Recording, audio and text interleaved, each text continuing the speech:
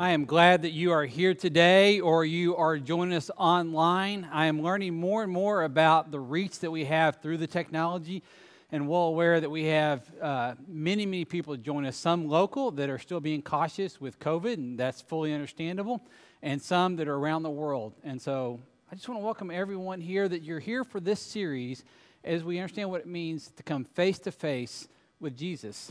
Before we get into the series, though, today, the message for today, I want to advertise something that's coming up because I want to really invite you to be here to this. Several weeks ago, I asked for all kinds of questions about what do you think we need to be talking about. And I received numerous questions that had to do with help us understand a biblical perspective on all the sexual issues that are going on right now. And so, as a staff, we've been talking through this, and Justin Hammond for the youth ministry has decided to bring in Robert Oglesby, a professor at Abilene Christian University, to help us understand how to biblically navigate an over-sexualized world.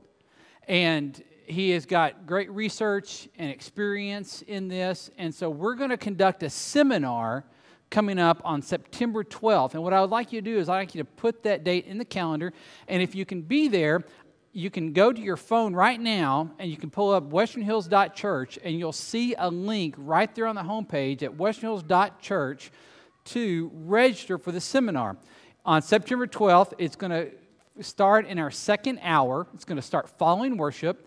It'll be part one, then we'll provide lunch for everybody, then we'll have part two, and he'll stay and do a question and answer session as well.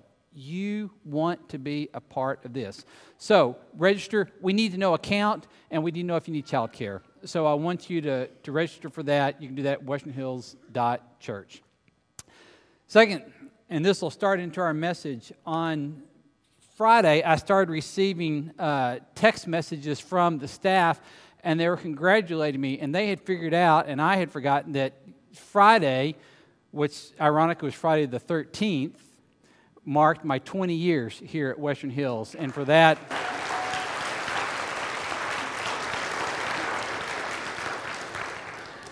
I appreciate you for putting up with me that long. And I share that with you for this reason, because even with that kind of experience that we've had together, God has laid on my heart that our most exciting days are still ahead of us.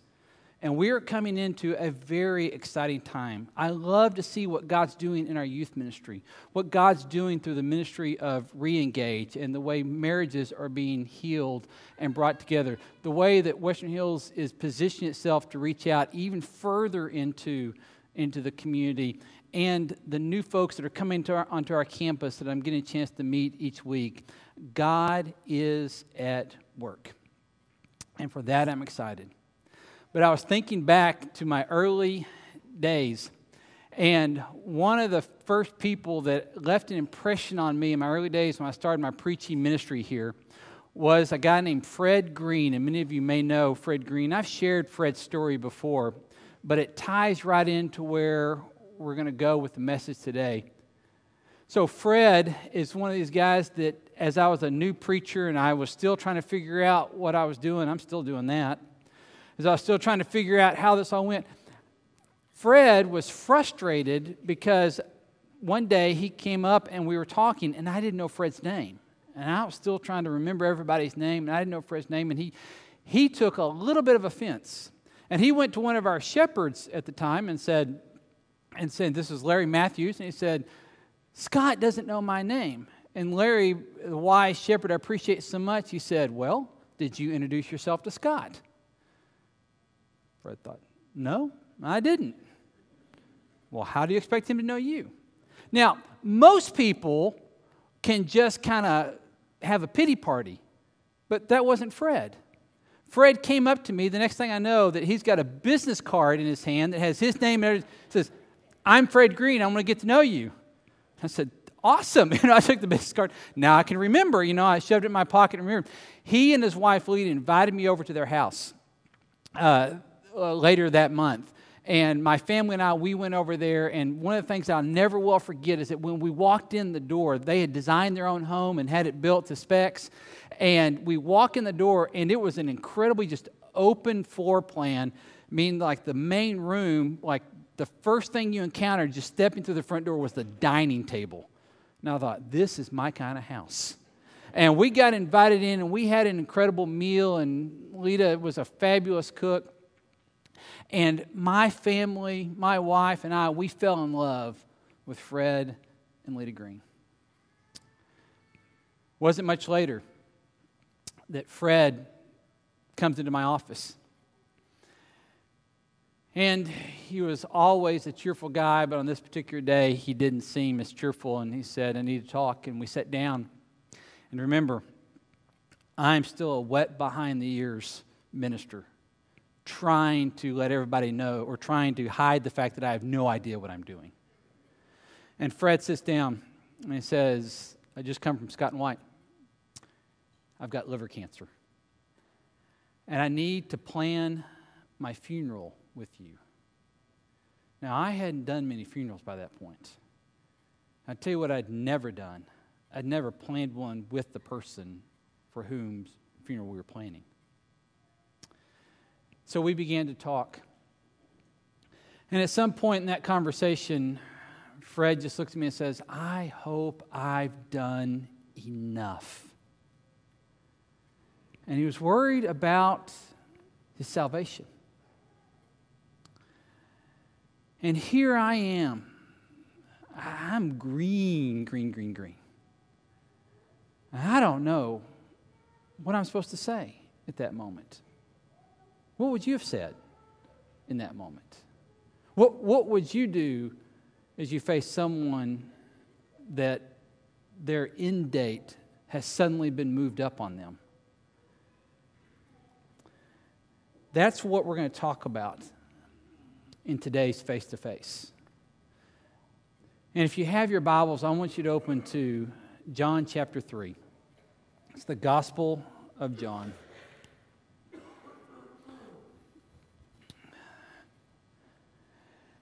And this may be a very familiar passage to you because this is one of the most famous verses in all the Bible when you get down to John 3:16. If nothing else, you may have seen it held up at the end zone of sports, football games. Somebody's always trying to make this reference. Well, I want us to approach it with fresh eyes today and see what message God has for us as we come face to face with who Jesus is in this one. We're going to cover 1 through 21. I hope you've got a Bible open. I hope your app is open because I'm going to ask you to make some notes as we go. But John 3 begins this way. Now there was a Pharisee, a man named Nicodemus, who was a member of the Jewish ruling council. Hold right there just a second. What you need to know about this is there's some phrases in there that we may not be familiar with, or you may not know what's a Pharisee and what's the Jewish ruling council. If you want to write something in your Bible, just write the word successful next to that. Nicodemus is a successful person by all accounts in that culture. He's the guy that we would all look up to. He's the guy that at least you would like to say, yeah, I know him. He knows me. We hang out. Okay. That's the guy you'd want to draw alongside. He'd be righteous. He'd be a church-going man. He'd know his scriptures backwards and forward. He'd have some power because he's got this influence as a Pharisee, which was one of the groups that, think of it, it's kind of like a political party. That's not a perfect illustration, but he's part of the group that gets to make the decisions for everybody else. He is successful. And he comes to Jesus at night. Now, I don't know if he comes to Jesus at night because he's trying to not let anybody else know, or perhaps both he and Jesus are incredibly busy men, and so this is a chance for them to have a quiet conversation. But he comes to Jesus at night, and he says to them, Rabbi, we know you are a teacher who's come from God. For no one could perform the signs you are doing if God were not with him. Jesus replied, very truly I tell you, no one can see the kingdom of God unless they're born again. How can someone be born when they are old? Nicodemus asked. Surely they cannot enter a second time into their mother's womb to be born. There's the question. How can someone be born again? Now, we are still asking that question. This essentially is Fred's question to me in my office that day. Now, we may ask it different ways. We may ask it more like this: how do I get to heaven? How good do I have to be? What are the rules? How do I get right with God? But that's the question that is at the core of everything we are, right? Even if you're not sold out that there's a God and you're convinced of that yet, you're still wondering what happens after I die. And if you're real honest with yourself, you may say nothing, but if you're real honest with yourself, there's a part of you that still wonders, but what if? But what if there's something after this? This question is something we all wrestle with, and we usually go down the lines of, what do I have to do to get there? How good do I have to be? Somebody tell me the rules. Tell me how high do I have to jump. Tell me how hard do I have to work. To where Fred would say, I hope I've done enough.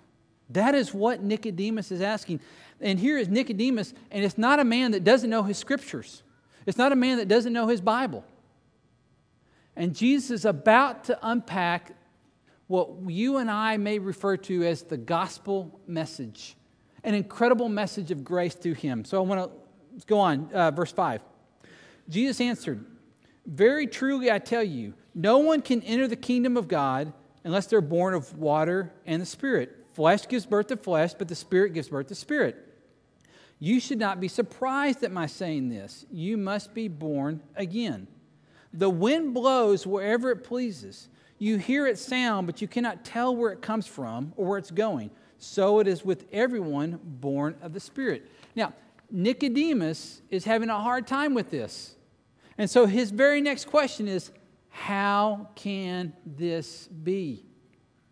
Now, Nicodemus is not confused about how birth happens. Okay? This is not that, well, Jesus is using a metaphor and he doesn't get it and someday he'll catch up and Jesus will kind of reveal it to him. What Nicodemus is hearing is that it's just like being born and you can't control it. It's just like the wind. Yeah, you see its effects, but you can't control it. In modern culture, we can actually harness it, but we still can't control it. He says, it's going to do what it's going to do. Here's what he's telling Nicodemus. And this really cuts to the core of what Nicodemus needs to hear.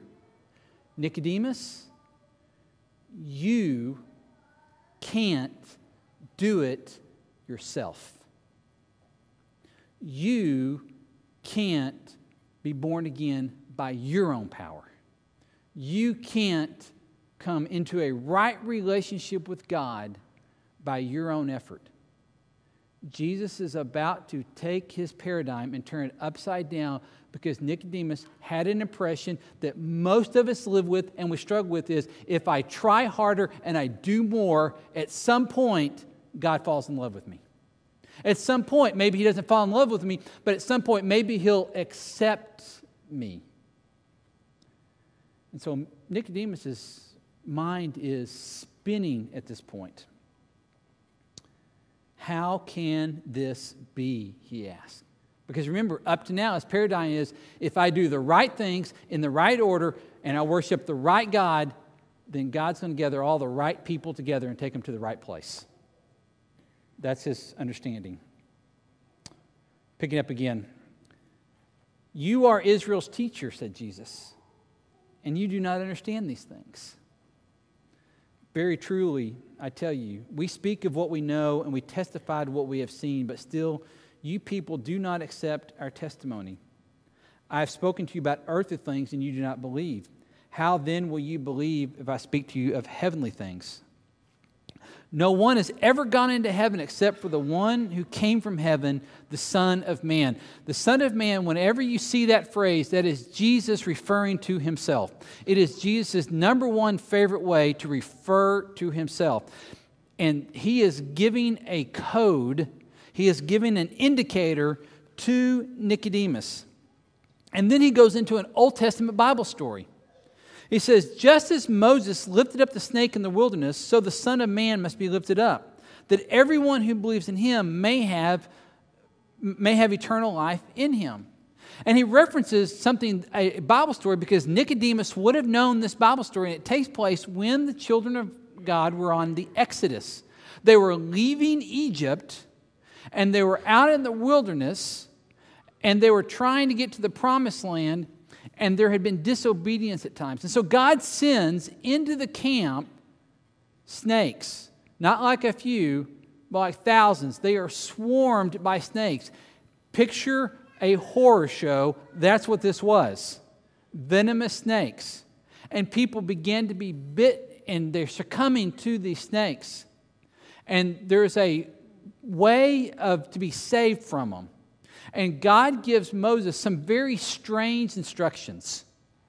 He says, take a staff and fashion a bronze serpent on it, basically an image of the snake. And I want you to go before the people, and I want you to hold up the snake. And all the people had to do was to look on the snake, to look at this thing that Moses had fashioned under God's instructions, and they'd be saved. They'd be healed. They'd be spared from this onslaught of poisonous snakes. Now, that's a strange story. But I'll tell you what I believe. I believe that the reason that God did that is because he was queuing up an illustration for thousands of years later when Jesus was to come. And now Jesus is going to be the one that's lifted up on the cross. And the point that he's telling Nicodemus, and Nicodemus doesn't even know this yet because the cross hasn't happened yet. But Jesus has given him the clues. He's given, this is coming. And he says, I'm going to be lifted up. And anyone who looks to me is going to be spared. And so he lays down the very famous verse in John 3:16. He says, for God so loved the world that he gave his one and only Son, that whoever believes in him shall not perish, but have eternal life. For God did not send his Son into the world to condemn the world, but to save the world through him. Whoever believes in him is not condemned, but whoever does not believe stands condemned already, because they have not believed in the name of God's one and only Son. He is addressing Nicodemus's core question. He's addressing what may be your core question. What do I have to do? What are the rules?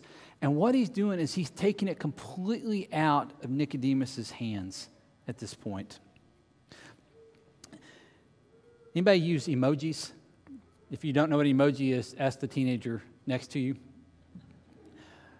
But our phone has emojis on it, and we've got an emoji now for almost every possible expression in the world. And one of them has a little face with a head blowing up on it. Here's a picture of it. This means mind blown. Okay? Some of you are going, I had no idea. Thought that meant migraine. See, it's worth coming to church. You learn important stuff like this. I'm showing you that because you need to understand that Nicodemus' mind has been blown in this moment.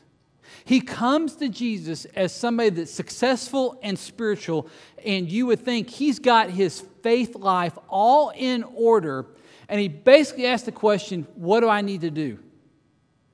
I've got it battened down, I think, but you've got to help me out. And Jesus begins to unpack this thing about being born again, and he's letting him know it's not in your hands. So there's three takeaways that I want you to understand of how Nicodemus' life is being blown when it comes to John 3:16. And so here's the first way. God loves the whole world. For God so loved thee, and Nicodemus would have leaned in and he would have thought the next thing out of Jesus' mouth would have been the Jewish people. God would have loved the chosen people. God would have loved us. And what he hears Jesus say is God loves the whole world, including the people that you can't stand.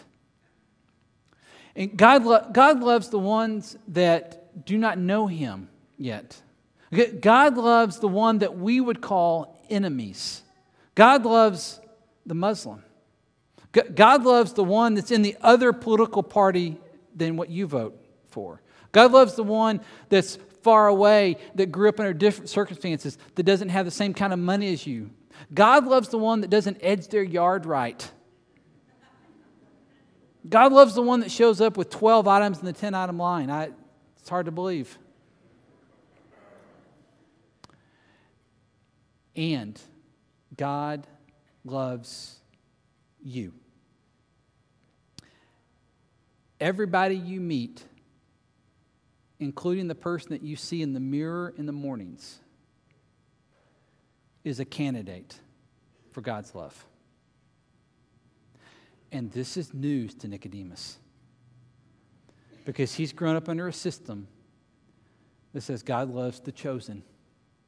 God loves the insiders. And now Jesus is saying, but no. This news, this message that when I'm lifted up, it's not just for a certain group of people. It's not for a certain tier or level in our society. It's for the whole wide world. Second way his mind is blown is this. Nicodemus has to realize that God is now sitting in front of him. The God that had been so far off and so distant, the God that he committed his life to, but there always seemed to be a gap because it was always about going to the temple and working through the priest and working through the sacrifice.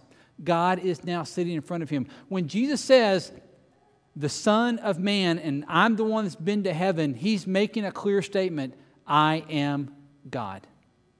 And Nicodemus has to wrestle with the fact that he's now coming face to face with God. And the story of God, according to Nicodemus, up to that point was, how hard do I have to work to climb my way up to God? And suddenly he realizes that God has climbed his way down to him and is sitting right in front of him. I've said this before, and I'm going to say it again and again throughout this series. The message of the Christian faith is unique in the fact that it's a God come to us message, not a how do we climb up to God message. And there's Jesus sitting in front of him. And he sits in front of you. And he invites you in to ask all your difficult questions and bring everything that you've ever been frustrated with about and bring it to him, because he's the one that can handle it. Third way is this. God would rather die than live without you. There's the good news. Jesus is telling Nicodemus, just like the snake, I'm going to be lifted up. And Nicodemus isn't sure what he's talking about at this moment. But you know Nicodemus remembered this conversation later when he saw the events play out the crucifixion. And I wonder if Nicodemus was broken in the heart at that moment and said, there it is. He's being lifted up on the cross. And what's so mind-blowing is when we want to ask the question of what do I have to do, God looks back at us and says, you can't do anything to save yourself, but I can. And instead of go through eternity without an opportunity to be in relationship with you, God would rather die, and he laid himself down on a cross. And that was lifted up. And the moment that was intended to be the greatest moment of despair in all of history becomes the greatest moment of hope. The greatest moment of victory that the universe has ever seen. And Jesus, God, was reclaiming all of those that didn't even know him or recognize him at the moment, and was dying for them and for you. So whatever is in your past, and if we were to sit down and have a cup of coffee and we just get real honest with one another, and you were to go through a list of whatever you think your grievances are, your sins are, the things that you've most violated and you would be ashamed of, and you almost perhaps have never even spoken them out loud. If we were to go through that, I could with confidence say what the Scripture teaches us, what Jesus is saying this very moment is, and God died for that one. And God died for that one. And God, and you go, yeah, but what about? But what about? And God died for that one. And the invitation is to look to that truth and believe in it. So there I sat with Fred. And I'm telling you, in a moment that did not come from me, because I'm not that smart. You can ask the staff, they will tell you. When Fred said, I hope I've done enough, I said, Fred, it's not about what you've done, but I'd like you to do something. And Fred was a woodworker, if you didn't know, and he was very gifted at it. Said, I want you to make a cross. And he looked at me and said, really? I said, yeah. And of course, I'm still waiting for the Holy Spirit to give me the next sentence of what I'm supposed to say. Said, because as you make that cross, I want you to look at that cross, and I want you to know about the hope that you have in Jesus, not about what comes from you, not about what you've done or haven't done, but that you fully trusted in Jesus to be the one that saves you. And Fred did. Here's a picture of that cross that hangs in my office now. And what Fred would do, and I didn't expect this wasn't part of my great plan, but he made that cross and then he set it on his fireplace. And as people would go by and visit him in his last weeks and days, they moved a chair out there into the living room for him so he could, Fred loved people, and so he could see the people that were coming to see him. He'd say, have you seen my cross? And he'd point people to the fireplace where he's leaning. And he'd tell them about the hope that he has in Jesus. I mean, this is straight out of the Old Testament. He would look upon the cross for his salvation. And so when we had Fred's funeral, we set the cross up, and right at the end of the funeral, I said, I'm going to give Fred the last word. And I stepped off of this stage, and we had a light come down. The cross was sitting there, and it just beamed on that. And together we worshiped with amazing grace. Because that was the message that Fred crossed over to the other side with. And that's the message that if there's a legacy that he can live, I want to leave it with you. That Nicodemus' question, the one that we all wrestle with, how much do I have to do, comes back through all of history, through this moment with Jesus saying, it's not about you. It's not try harder and do more. It is fully trust in the one that went to the cross in your place. Find your confidence in that. Because the message of John 3:16 is simply this. And here's what I want you to get out of John 3:16 is this. God loved, so God gave. I believe, so I receive. And he invites us in to that. So what I'd like to do is I'd like to pray for you right now. And maybe you're on the fence about this. Maybe you haven't fully stepped into accepting that and participating in that moment of making Jesus Lord of your life in the waters of baptism. And somebody may say, well, wait. Baptism, that sounds kind of like that's a work, isn't it? No. Baptism is no more of a work than it was for the people that day in the desert to turn and look at the bronze serpent. That's what this is. It is a turning of your life and looking at who Jesus is and saying, that's the one that I'm going to trust.